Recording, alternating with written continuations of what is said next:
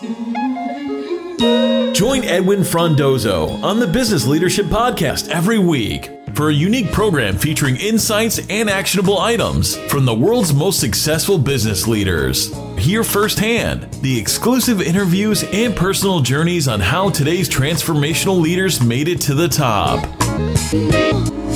This is the Business Leadership Podcast, and I'm Edwin Frondozo. Thank you for joining me today. I know for some of you listening, it has been at least 3 weeks since the COVID-19 lockdown happened. So I'm really wondering, how has self-isolation and working from home treating you? I know for me, it's been a challenge. It's been a roller coaster ride, but I also think that I've been blessed, as things could always be worse. I mean, people in our community are struggling, right? For many, leading in business can be lonely, and with added COVID-19 stresses and social distancing, there's some value in hearing from leaders facing and solving unprecedented challenges. I am really excited to share our next guest on CATA's 20 Leaders in 20 Days Virtual Shift Special mini-series. Her name is Chantal Cloutier.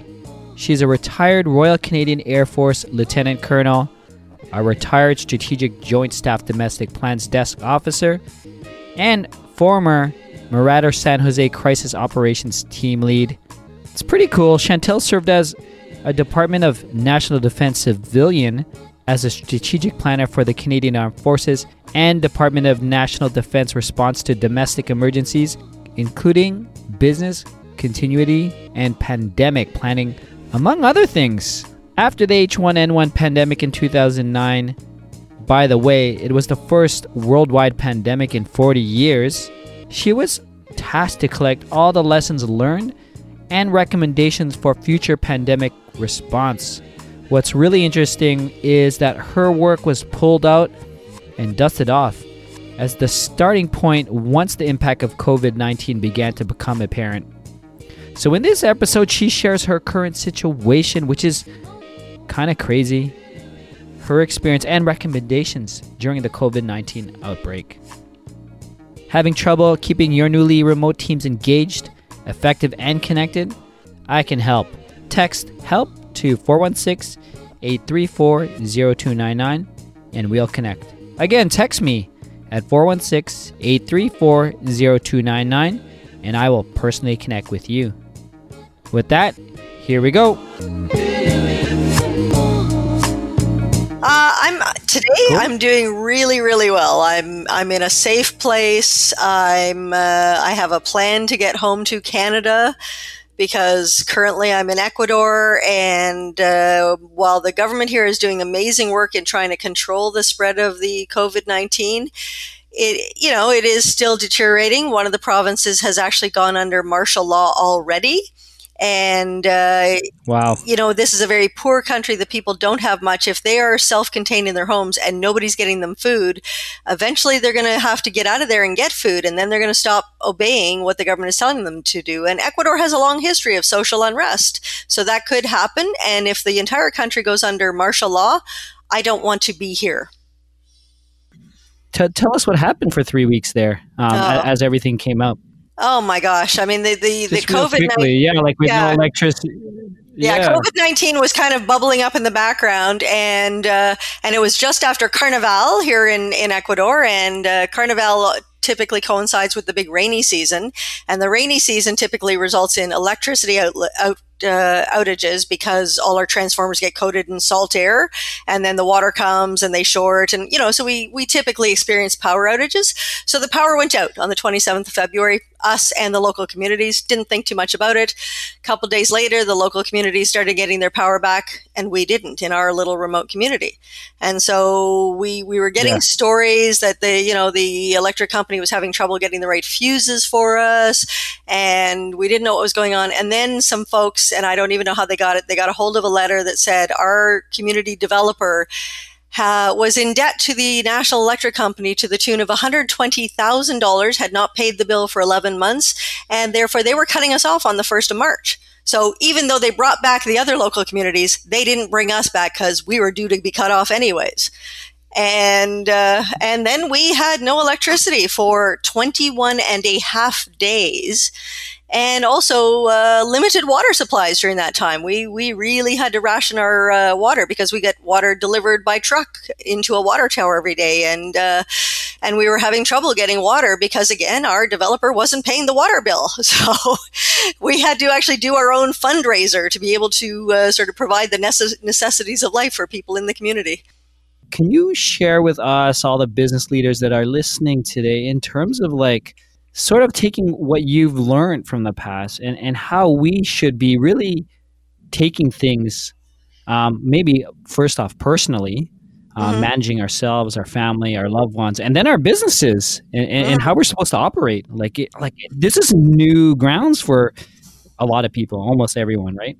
It is, very much so. And I mean, honestly, I could not have been better prepared to deal with that particular crisis, but that was just, luck of the draw. I mean, my military background, my particular experience with pandemic planning, and even strategic planning for various emergencies. I had this wealth of background, and I looked around and said, these people are not going to survive if we don't put together a team that can actually lead them through this very difficult and challenging time. And what I decided to do, and the way I explained it to people, was we have a community full of Canadians, basically, a few Ecuadorians, but mainly Canadians, with all sorts of backgrounds, diverse backgrounds, engineers and, doctors, and you name it. We have all sorts of people. I said, everybody in this community has a superpower, and we have to tap into that superpower from every single person to make this work.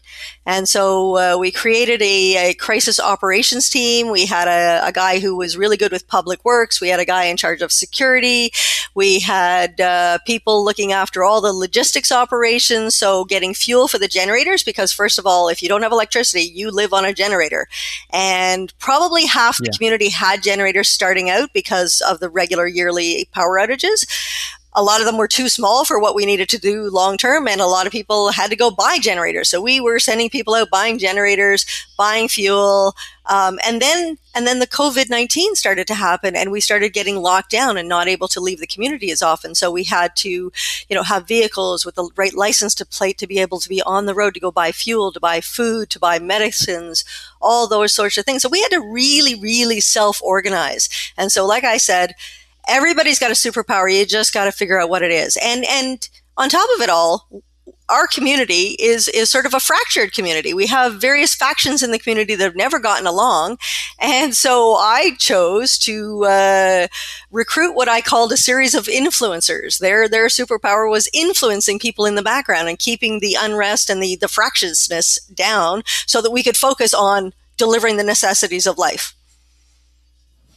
For the business leaders who are listening, what one piece of advice would you share with them today?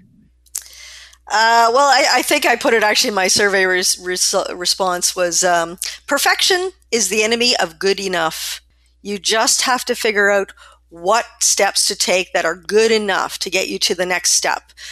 It doesn't have to be perfect. You're going to make mistakes. Just own up when you've made mistakes. I mean, one of the early problems we had was garbage collection. Again, our garbage collectors walked off the job because they weren't getting paid. This is a recurring theme.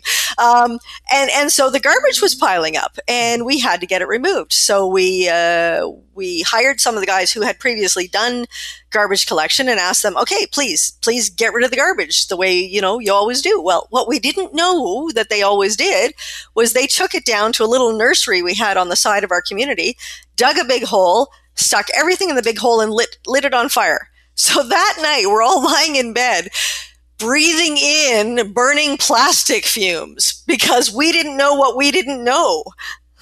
Where could we find more information about management or any tips that you're looking to share? I'm on LinkedIn, and I've posted my very first actual post on LinkedIn, which was essentially a year ago. I was an immigrant in Ecuador, and this week I'm a refugee fleeing back to Canada with only my allowable baggage. So I did not see that coming. I will continue to update on LinkedIn. That's probably the most likely place I'll be putting stuff. I do it on Facebook, but my security on Facebook is pretty locked down. That's it, Biz Leaders. Thank you for joining me on another episode of the Business Leadership Podcast. This was episode 156, CADA's 20 Leaders in 20 Days Virtual Shift miniseries. If you want to learn more about this miniseries, Chantal, or anything else that we discussed, please go to thebusinessleadership.com/156. Having trouble keeping your newly remote teams engaged, effective, and connected? I can help. Text HELP to 416-834-0299 and we'll connect. Again, text me at 416-834-0299 and I will personally connect with you.